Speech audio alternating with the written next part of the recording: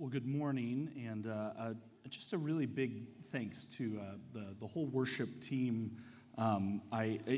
You'll see this as we read through a bit of Hebrews 6 and through chapter 7, but it's like that was the whole sermon. They did it. There's no need to even, I'll say a few things, I suppose, but it was just a really wonderful time of reflection, and I really appreciate the whole team for all that you do to make that happen.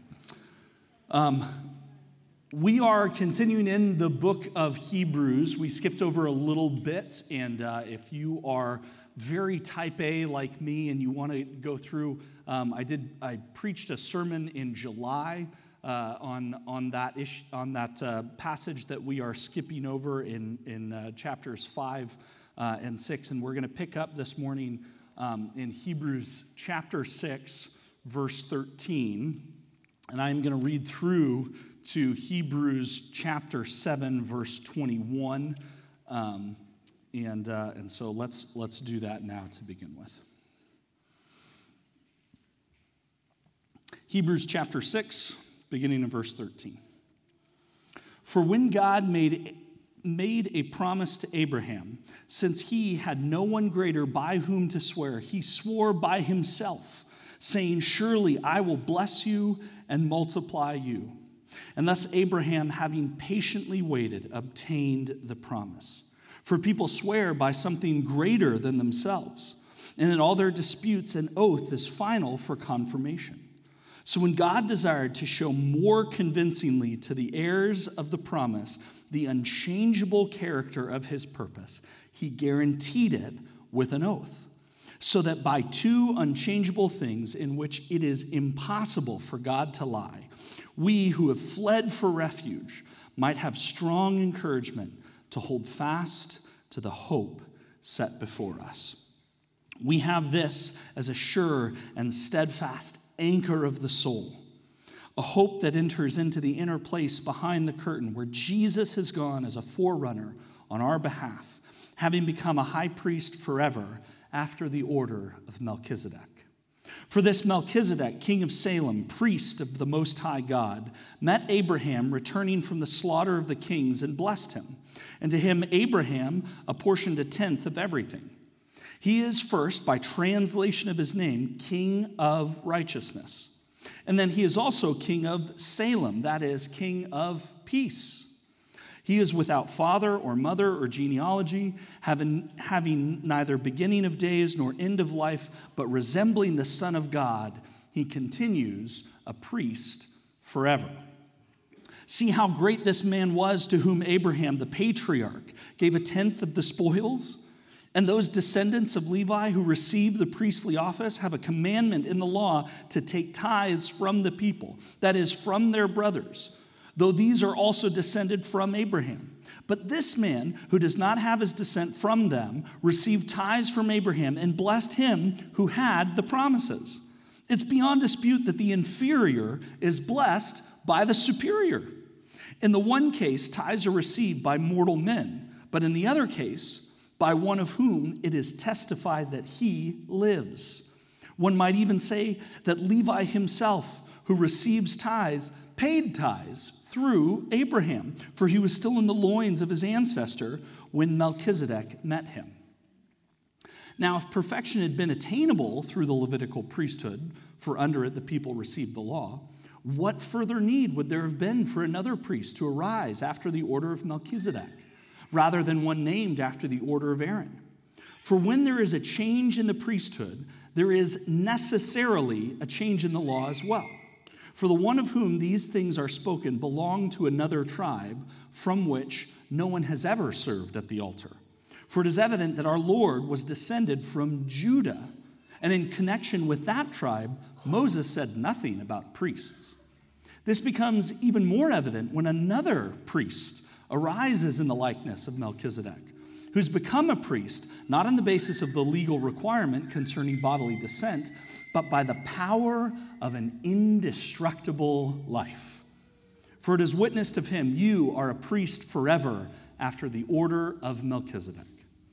For on the one hand, a former commandment is set aside because of its weakness and uselessness, For the law made nothing perfect. But on the other hand, a better hope is introduced through which we draw near to God. And it was not without an oath, for those who formerly became priests were made such without an oath. But this one was made a priest with an oath by the one who said to him, "The Lord has sworn and will not change his mind. You are a priest forever." This is God's word. Let's pray.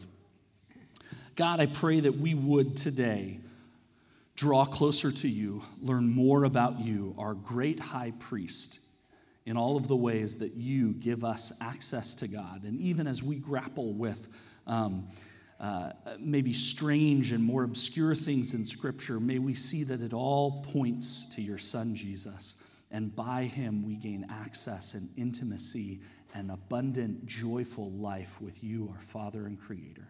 We pray that we would experience that this morning. Amen. As we've been going through Hebrews, we are providing this sort of necessary comparison to Jesus and anything else. And we're saying that Jesus is better than anyone or anything we could ever possibly worship. And in fact, last week we talked about how Jesus is better in this way when he serves as our great high priest. We talked about how Jesus gives us direct access to God. And so this week, we're kind of still talking about this priest idea and bringing up the issue of priesthood and kind of turning it on its head a little bit and showing us that Jesus is not just a priest, he is a different category of priest. He is a whole other order. Whatever you knew about priesthood, Jesus is better even than that. And let me explain it, the author seems to say. And so today, I want you to get this, that Jesus is uniquely qualified to be both our priest and our king. Jesus is uniquely qualified to be both our priest and our king. And so he kind of starts by talking about this Levitical order. And we have this idea of he's talking about some of the qualifications. And I use this word very deliberately, qualified, and looking at qualifications of priests. And we do need to look at that a little bit. And sometimes priest is kind of a hard thing because we have priests, but maybe it's not quite in the same context.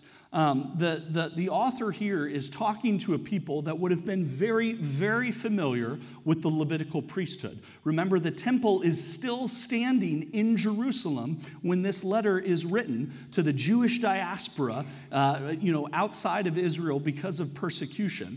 And they are very familiar with the Old Testament, with the Levitical law, and with the order of the priesthood that is in the temple. And maybe we kind of miss some of that. And yet we, I think, have plenty of analogies in our lives for times when we need an intermediary. At its heart, a priest was an intermediary between the common people and a holy God. And there was some of this intermediation necessary. And we do this all the time. In fact, maybe you have a car that you love and you work on, but on occasion, it is just way too much for you, and you need an intermediary, someone who is qualified, and you go and take it to a special place, and they work on it in this way. I am frequently reminded of my own ineptitude whenever I use a certain machine that sits in my pocket that is indispensable to me, and yet I don't have a clue how to use it.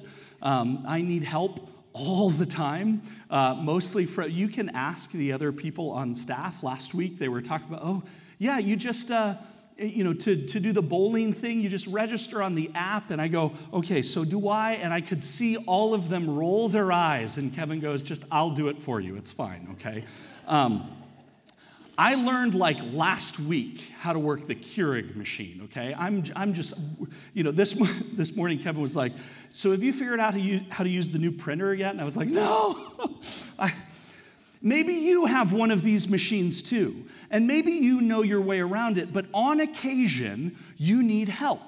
On occasion, you have to go and have someone else who is more qualified, maybe replace a battery or something like that, work on it on your behalf. And you take it to this whole holy high temple in Quebec City or in Montreal, and you get to these blue-shirted, lanyard-wearing priests who make intercession for you on behalf of the iPhone because you're not qualified to do it. You know, the analogy breaks down after a while, but you get what I'm saying here, okay? We need this kind of intermediary, and that's what the Levitical priesthood served as. Now, I want to dive into this priestly order that's discussed, and what we're going to do is skip over the part in chapter 6. Last week, I told you that the author of Hebrews is really, really great at giving you a good topical sentence and then explaining it. I want to get back to the topic and the exhortation and the big idea, and we'll get back to that.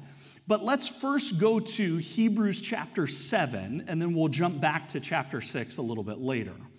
And in chapter 7, in these first 3 verses, what the author is doing is referencing a priesthood that is unlike the Levitical priesthood, and saying this kind of like referencing the Levitical priesthood, but saying, yes, but Melchizedek is a different kind of priest. If we're talking about the order of Melchizedek, we need to talk about who this guy is, and references, quite frankly, a really kind of obscure figure in the Bible. In fact, Melchizedek is mentioned way, way more often in the book of Hebrews than anywhere else. In the Old Testament, there are exactly 2 times Melchizedek is mentioned. In Psalm 110, which the author is kind of expositing for his or her audience, but also the story from which we get and learn all that we do about Melchizedek is a grand total of like 3 verses in Genesis 14. That's it. And so it bears kind of going and looking a little bit at who this guy Melchizedek is. And the author kind of talks about in the middle of this battle between kings. And so what's happened is that Abram, this is before he is Abraham, but Abram, his nephew, is taken captive during this kind of skirmish between these 2 groups of kings. There are these 5 kings and these 4 kings, and they're going to war. And Abram goes and he rescues his nephew. And then something really strange happens. I'm going to jump there. If you want to look at Genesis 14, you can. I'll also have it on the screen for you. But this is Genesis chapter 14, verses 17 through 20. After his return from the defeat of Chedorlaomer and the kings who were with him, the king of Sodom went out to meet him being Abram, at the valley of Shaveh, that is the king's valley. Okay, there's been this battle, these kings, they're all vying for position and authority. Abram goes and he rescues Lot, and he kind of serves this defeat, and it makes the other group of kings go, hey, who's this Abram guy? We want him on our team. We better go out and meet with him and try and get him on our side and see if we can get him on our team. And so the king of Sodom, is going to meet with Abram. And so you might think the very next verse is going to be about that meeting. And then there's this like weird interception. And Melchizedek, king of Salem, brought out bread and wine. He was priest of God Most High. Whoa, hang on. Who are we talking about? Who? Where? What? Huh? Who is this guy? He comes out of nowhere. And it says he's this king of Salem. Where's that? That's not a place yet. And he's a priest of God Most High, and he brings out bread and wine. I don't know if that reminds you of anything that maybe we just did here. And for those that are reading this thousands of years later and learning all of Scripture points to Jesus, this is meant to be this nod and to say, hey, here's a picture of the hero that I am going to send, of the promised Messiah. And Melchizedek comes out of nowhere, and his name, explained in Hebrews chapter 7, means king of righteousness, and then we're told he's the king of Salem, which means peace. It's where the Hebrew word shalom or the Arabic word salam comes from. It means peace. And this isn't a place that anyone knows of yet. This Salem, where is that? And they meet in this valley. And what happens is he blesses him. Melchizedek intercepts the other king, and he pronounces a blessing before the king of Sodom could get there. And he blessed him, and he said, "Blessed be Abram by God Most High, possessor of heaven and earth, and blessed be God Most High, who has delivered your enemies into your hand." And then there's one more little detail added. And Abram gave him a tenth of everything. In other words, Abram recognized the authority that this priest king from who knows where comes out of nowhere. He recognizes the authority that he has by paying him a tenth, giving him allegiance, in much the same way that later on the people of Israel were required to give a tenth of what they had to the Levites in order to recognize their authority and support their ministry. Abram does this to this Melchizedek guy. Let's go back to Hebrews chapter 7. And in the next, in verse 3, he mentions something very interesting about this guy who comes out of nowhere. And he says, he's without father or mother or genealogy, having neither beginning of days nor end of life. Now, what a lot of people take to mean is, here's this guy who's immortal who comes. I don't think that's what the author is saying. Cards on the table, I believe that Melchizedek is supernatural. I believe that Melchizedek may even be a theophany, a sort of Old Testament preview of the second person of the Trinity, of a pre-incarnate Jesus coming and appearing before Abram. But I don't think that is necessarily what the author is saying here. What they're saying is, this person has no recorded genealogy. We don't know who their mother is. We don't know who their father is. We don't know from which tribe. In fact, all that we're told is that he's the king of this city that doesn't exist yet, but will eventually. What does that even mean? You see, Melchizedek stands in sharp contrast with the Levitical priesthood, because the Levitical priesthood had some very strict requirements.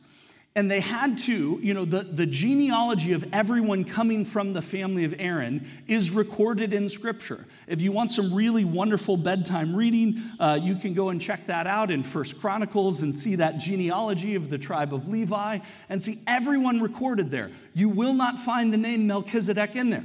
He is not from the tribe of Levi. He is not descended from Aaron. He is not qualified for the Levitical priesthood.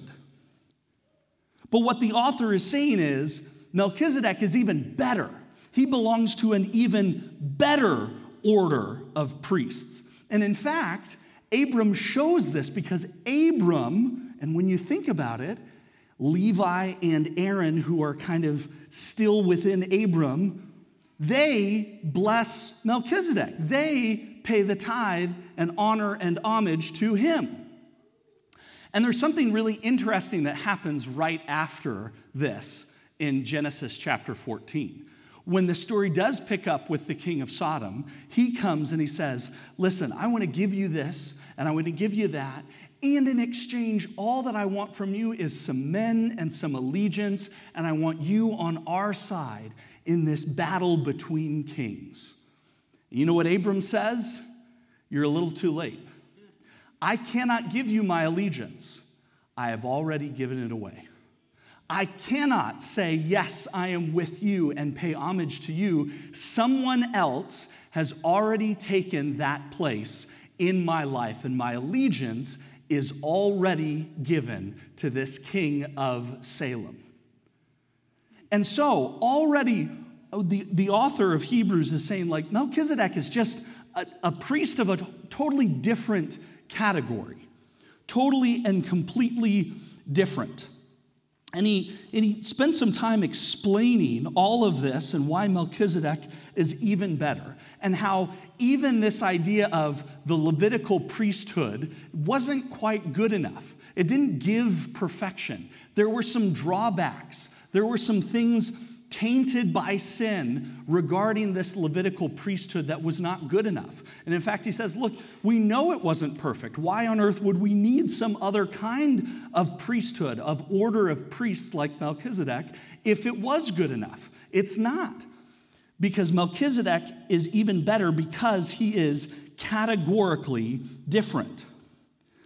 And he goes on even to say there's even kind of a change in the law. You can look at verse 12, where he says, "For when there is a change in the priesthood, there is necessarily a change in the law as well." And what we're talking about there is a change in covenant. You know, if I'm going to change the terms and conditions of our contract, we need to get together and sign something new and have a new, broker deal. And that's what he's talking about. Next week, we're going to talk more about this covenant, this idea of the covenants given between God and his chosen people, and how Jesus is this broker of a new covenant. We'll get to that next week. But over and over again, he's saying, this is why this is categorically different. This is a new kind of priest, a new kind of priesthood. And then he transitions to this time where he's talking about why Jesus fits this. In the same way that Melchizedek is better in a completely different category of priesthood, Jesus is uniquely qualified to be both our priest and our king. In verse 14 it says, "For it's evident that our Lord," he's talking about Jesus, "was descended from Judah." And in connection with the tribe, Moses said nothing about priests. In other words, the kings of Israel and Judah, they're meant to come from this line. In fact, all of the kings of Judah come from the line of Judah. And we're told that the Messiah, the king who would save all of Israel, comes from the tribe of Judah. The Levites are a totally different tribe. And yet here comes Jesus, who is not qualified to be a Levitical priest. But that's okay, because he's a different kind of priest. Melchizedek wasn't qualified to be a Levitical priest either. He's a different kind. It's an even better order of priesthood, because Jesus is better than anything or anyone we could ever possibly worship, and he is uniquely qualified to be both our priest and our king. And then he gets into this idea of why Jesus is better, because, sorry, I've lost my place here. Not concerning bodily descent. This idea of not concerning bodily descent. What he's saying is, in the same way that Melchizedek, we're provided no genealogy, Jesus, even though we have a full genealogy, he is qualified to be our high priest not because of his genealogy, but because of this other order of priesthood. And that's very important. In fact, the Levitical order of priesthood had some restrictions. There was an age restriction, and at various times, 30, 25, and 20 served as this sort of minimum age in order to enter the Levitical priesthood. But there's also an age cap. And many of you might be saying, yes, but Daniel, isn't Numbers chapter 8, verse 24, doesn't that delineate that there's a cap on the age? Yes, you're right, absolutely. I can't get anything past you guys. At age 50, there was forced retirement for all of the Levitical priests. At age 50, they aged out, and we got a new generation of priests. And what he is saying here in verse 16, let's back up to verse 15, says, "This becomes even more evident when another priest arises in the likeness of Melchizedek, who's become a priest not on the basis of legal requirement concerning bodily descent, but by the power of an indestructible life." What he's saying is, here is this priest. We don't know when he was born. We don't know when he died. We don't know if he had kids. We don't know who his parents were. We don't even know if he had parents necessarily. And he serves as a priest that has no expiration, unlike the Levitical priesthood. Can you imagine what it would be like to have a priest who was this kind of priest, of this order, this powerful, who had also conquered death? Can you imagine what it would be like if we had a great high priest of a wholly different order who did not have to retire at age 50, whose priestly nature carried on in perpetuity, even if they were seated at the right hand of God? Even if they were, as Jesus has done, ascended into heaven, perpetually advocating for you and for me on our behalf, and not having to make new atonement because he did that already. And Christ's blood was good enough. Can you imagine what that kind of priest would be like? That's Jesus. Jesus is uniquely qualified to be both our priest and our king. And as the author is talking to this group of people who is tempted to go back to following this sort of temple religion that centers around brokers who are, only between ages 30 and 50 and broken, sinful people, he's saying, why would you go back to that? We have such a better priest. And it's someone who is even better than that because he is our king too. Jesus is better than anything or anyone you could ever possibly worship. That's who this Jesus is. And then he does that by quoting Psalm 110. You see all throughout Hebrews, the author is kind of giving this sermon on these passages from Psalms. We saw it from Psalm 2, this very messianic psalm. We saw it in Psalm 95, which Trudy read just a little bit ago. And we see it here in Psalm 110, which is, again, a very messianic psalm, and the only other place in the Old Testament where Melchizedek is mentioned.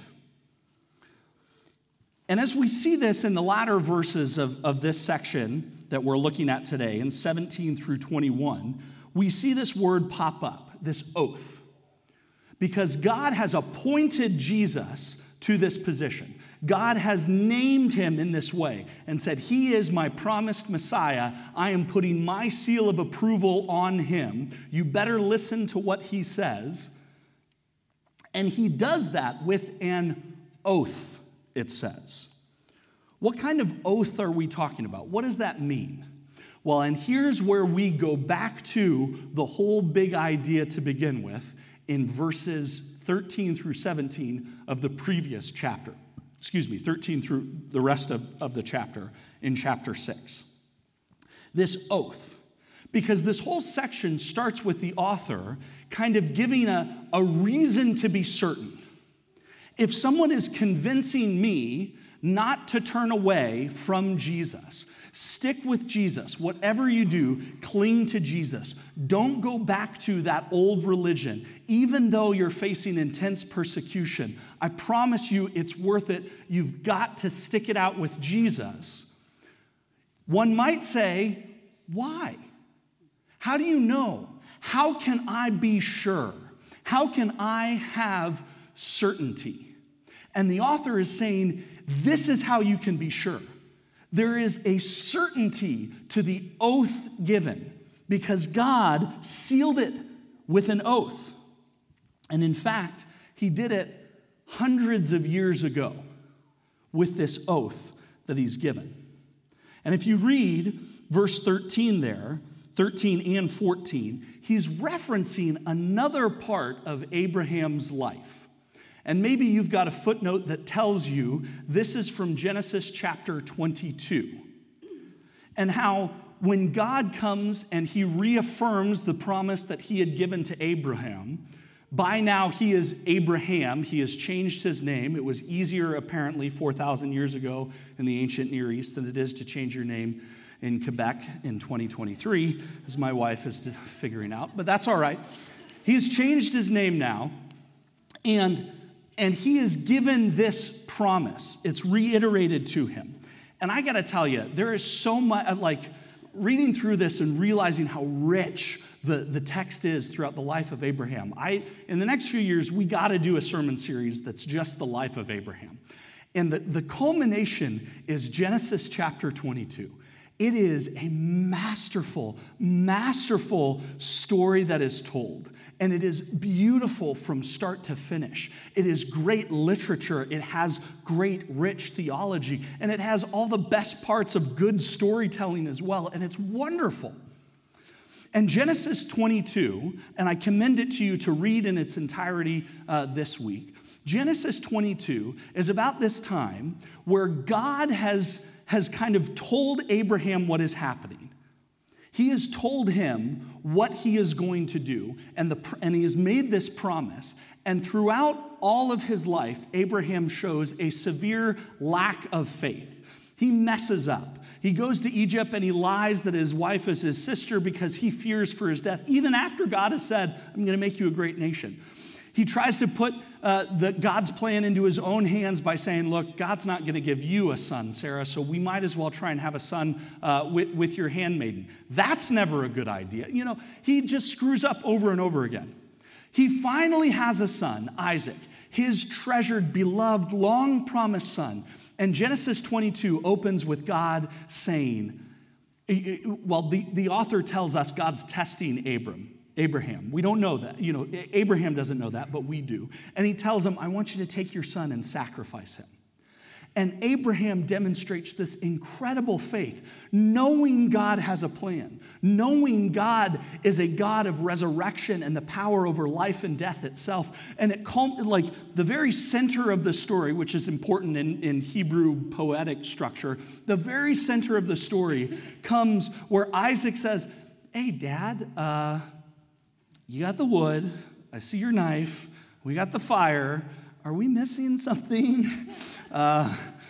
Where's the lamb? And Abraham says, God himself will provide the sacrifice. Don't worry, son.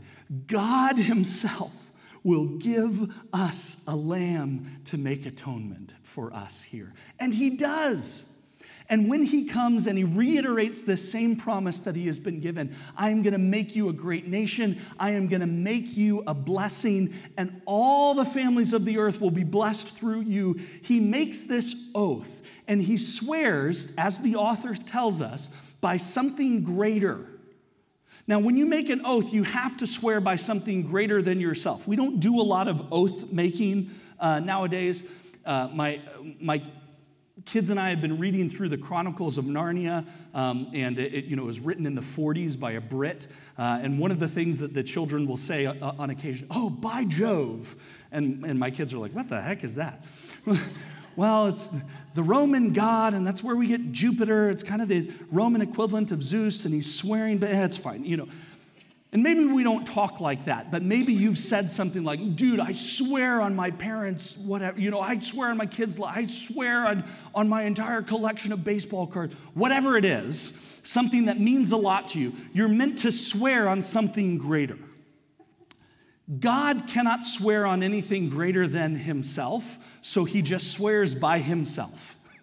He just says, look, I just am, okay? And you have to trust me because I have made these promises and I'm doing it. I am faithful to these promises that I am giving you.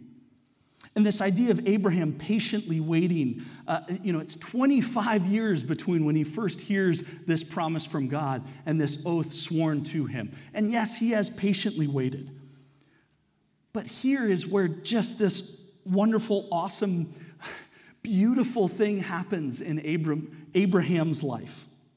And as we think about Jesus and how Jesus is uniquely qualified to be both our priest and our king, this is what the author of Hebrews is telling to first century Jews, but he is using a story from 1800 years previously. And so as we do every single week, ask the question, so what? What does this have to do with us? There is no more temple. There is no, we're not part of some Jewish diaspora facing intense persecution. What does this have to do with us? We can look at this and claim these same promises by the same way that the author explains to them that they can claim their promises. As you go on in chapter 6, verse 17, he gives us the so what. Verse 17, so when God desired to show more convincingly to the heirs of the promise the unchangeable character of his purpose. God doesn't change. Even in the songs that we were singing beforehand, God, you never change. God, you remain. Your unfailing love, the faithful one, so unchanging. All of these songs that we were singing, it's about how God does not change. And when he makes a promise, he doesn't lie because his character stays the same. Unchangeable character of his purpose. He guaranteed it with an oath so that by two unchangeable things, his promise and his oath, in which it is impossible for God to lie, we who have fled for refuge might have strong encouragement to hold fast to the hope set before us. Do you catch what he's saying? Because of what God did 1,800 years ago, because of what God promised to this guy who's been long dead, we can have hope. Because God doesn't change. Because we see how faithful God was to Abraham. And even more than that, God's promise to Abraham was not just to Abraham. Remember, he said, I'm gonna bless you, but I'm also gonna make you a blessing. And who? All the families of the earth will be blessed by you. And that's Jesus. And they could have that hope 1,800 years later, and 2,000 years after that, we can have the same hope. Because of God's promise and his oath, we can have hope. We can have hope in Jesus because God is faithful. God keeps his promises. God does not lie. And God is who he says he is, and he will do what he promised he would do. And that is the whole reason. If you have to memorize a verse from the text this morning, make it chapter 6, verse 19. Memorize this. Let this be the thing that you leave with today. We have this as a sure and steadfast anchor of the soul. I love the song that we sang. Your love is the anchor. This is our hope, this anchor of the soul. A hope that enters into the inner place behind the curtain, where Jesus is gone as a forerunner on our behalf. Jesus is uniquely qualified to be both our priest and our king. And for us, as we learn from the same text that the Hebrews are learning from, our so what, our what do we do with this, is the same. Stick with Jesus. Whatever is going on, and whatever temptations there are to worship anything or anyone else, stick with Jesus. How do I know? God has promised. He's sworn an oath, and he can't lie. God is faithful, and he keeps his promises, just like he did with Abraham and the generations that followed. Just like he said, I myself will provide the sacrifice. And he did. With a God who is uniquely qualified to be both our priest and our king. There's one other thing that I want to leave you with that I hope is more practical. In the same way that Abram recognized he could not swear allegiance to the king of Sodom, he said, I cannot do that because I have already sworn allegiance to someone else. There will never be any lack of people vying for your allegiance, your attention, your homage, even your worship. And if we really truly believe that Jesus is better than anything or anyone else we could ever possibly worship, we have to do the same thing that Abram did. And we have to say, I'm sorry, my allegiance is already to somebody else. My allegiance is already to a God uniquely qualified to be both my king and my priest. It's Jesus. And there are going to be many times in your life where someone is going to ask you to make them or it or whatever the organization or state thing is to be your highest priority. I am not poo-pooing any oaths that other people have taken. Some of you are in the medical profession and it has required you to take oaths. Some of you are in military or other, first responders, and you have taken oaths in order to have those jobs, to say, I will put this as a priority. And there is nothing wrong with that, so long as those allegiances do not conflict with the already prior made allegiance that you have. I hope to eventually take an oath of citizenship. I hope to take an oath to say, yes, I want to affirm Canada as my home. But I would never do that if they said, and this will supersede all other allegiances that you have, including to your God. Sorry, I can't do that, because I've already given that allegiance away. We, all of us, frequently have a choice between kings. And I hope that you will, as Abram did, say, my allegiance is forever, first and foremost, to King Jesus, because Jesus is better than anything or anyone else I could ever possibly worship. And I know it, because God's made a promise, and this is my anchor. This is what God is doing throughout all of eternity. He is consistently redirecting our perspective towards hope and assurance because of Jesus. God, thank you so much for all that you have done in our lives. Thank you for your promises. Thank you for the ways that you have shown you are more than capable, that you are who you say you are, and that you will do as you said you would. Thank you for providing the sacrifice yourself, for you yourself wrapping yourself in flesh and blood, becoming man, and dying for our sins. Thank you for being our great high priest, our intermediary. And I pray that it would lead us to worship and to hope. We pray it all in the name of King Jesus. Amen.